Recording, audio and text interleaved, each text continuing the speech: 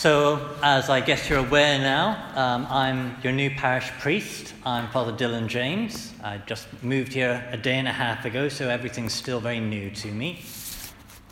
And for you, as a parish, changing parish priest can be an odd time for a parish.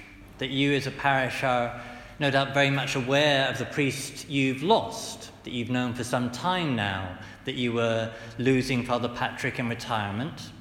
He's the man you've known and understood, that you've been familiar with. I've known him as a priest in the deanery for over a decade, and I've known him as a man who's well-liked and popular among the other priests, and I'd imagine that you all have a natural affection for him, and you're aware you've lost somebody. And then some stranger comes along, namely me. Now, I've known for 4 months that I was coming here, and I've been thinking about this parish, praying for you, praying for what work we might do here, even though you've no doubt been more aware of what you were losing in losing Father Patrick. I gather that this is an active parish, that there's a lot that happens here, that Father Patrick's built up this community, so he's left, therefore, big shoes for me to fill. But it is my role to try and fill those shoes. And I'd like to outline to you 2 of the things in particular that I'm aiming to do between now and Christmas, to tell you a little bit about myself and my hopes for the parish, especially this first year. That as a priest, I'm somewhat unusual, and that I always knew I was going to be a priest. I can remember when I was very young, one of my earliest childhood memories is seeing the priest offer the sacrifice on the altar and thinking, I'm going to do that when I grow up. And I went off the idea in my teen years. I got distracted by all the things we heard the Lord Jesus warn us about in that gospel text, the lure of money and the pleasures of the world.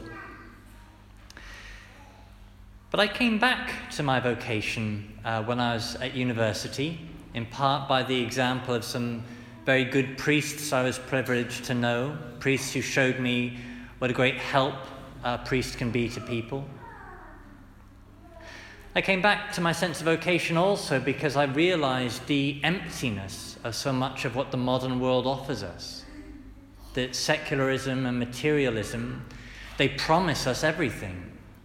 But actually, there's more than money and the pleasures of the flesh.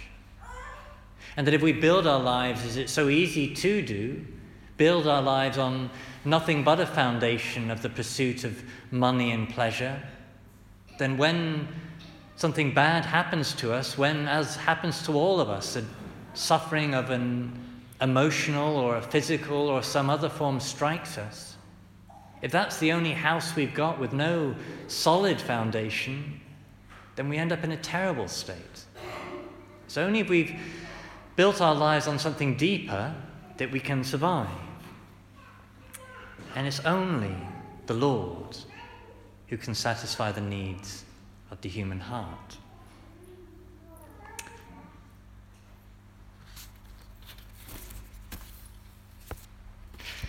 Now, in the gospel passage we heard today, the Lord Jesus spoke to us about what's involved in following him, in particular about the difficulty in following him. He told us that if we are to follow him, we have to rank him above everything else, even family, even our very own lives. And he said if we're going to build that tower of being a disciple, that we need to first sit down and count the cost.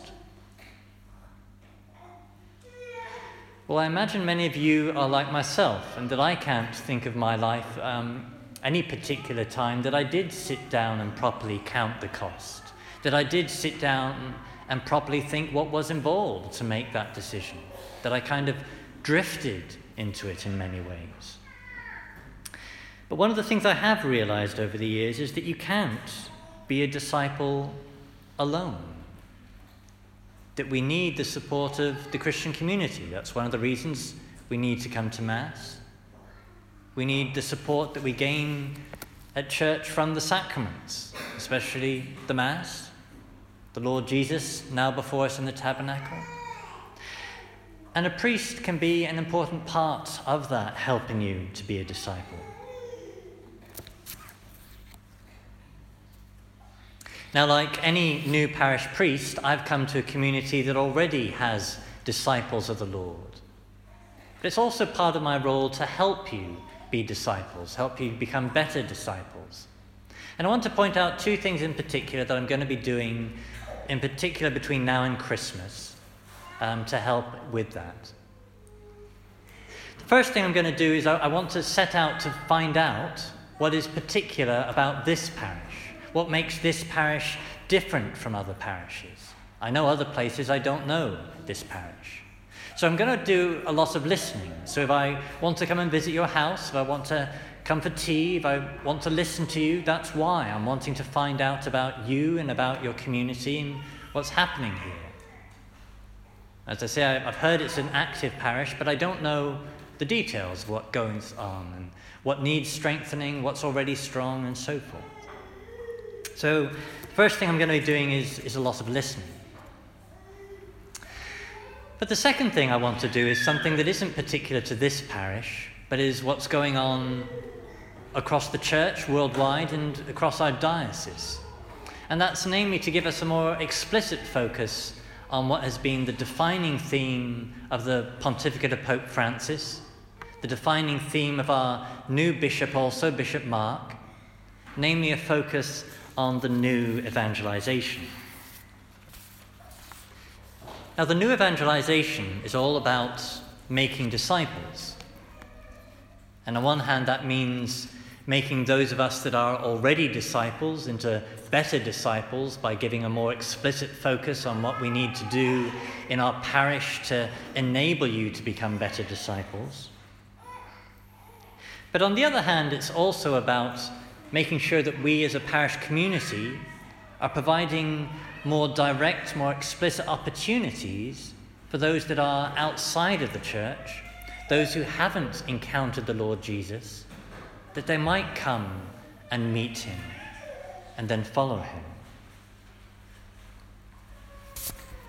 Now, in order for me to know how to do that here in this parish, how to help you do that here in this parish, I'm going to need again to listen to what's already in place here first.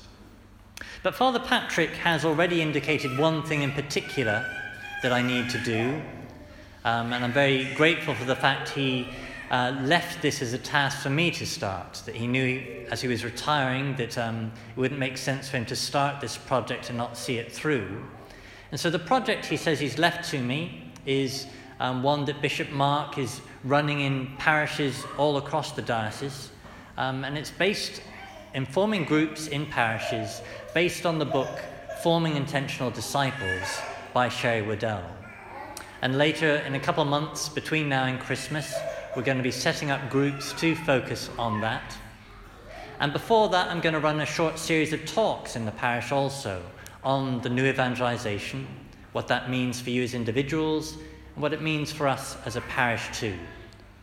But Francis says the new evangelization needs to change everything, he says, in parish life, so that every single aspect of parish life, from how the doors are welcoming or not to people, to the light that comes on or doesn't, so that we are a church that looks out and invites people in. So I'm going to take that recommendation from Father Patrick, and that's going to be my starting point between now and Christmas. So to wrap things up, in case you're wondering, I don't normally preach this long. If you've been watching, nobody actually looked at their clock, but so I will normally be a little shorter. But what I'm going to be doing, I'm your new parish priest, and I've come here, sent here by the bishop, to not build a new house, but to build on a foundation that was laid before me. But also to add to that foundation, in particular, as I said, to focus on how we can all become better disciples of the Lord. And although I'm a stranger to you now, I hope that we will, over the years ahead, get to know each other and together become better disciples of the Lord.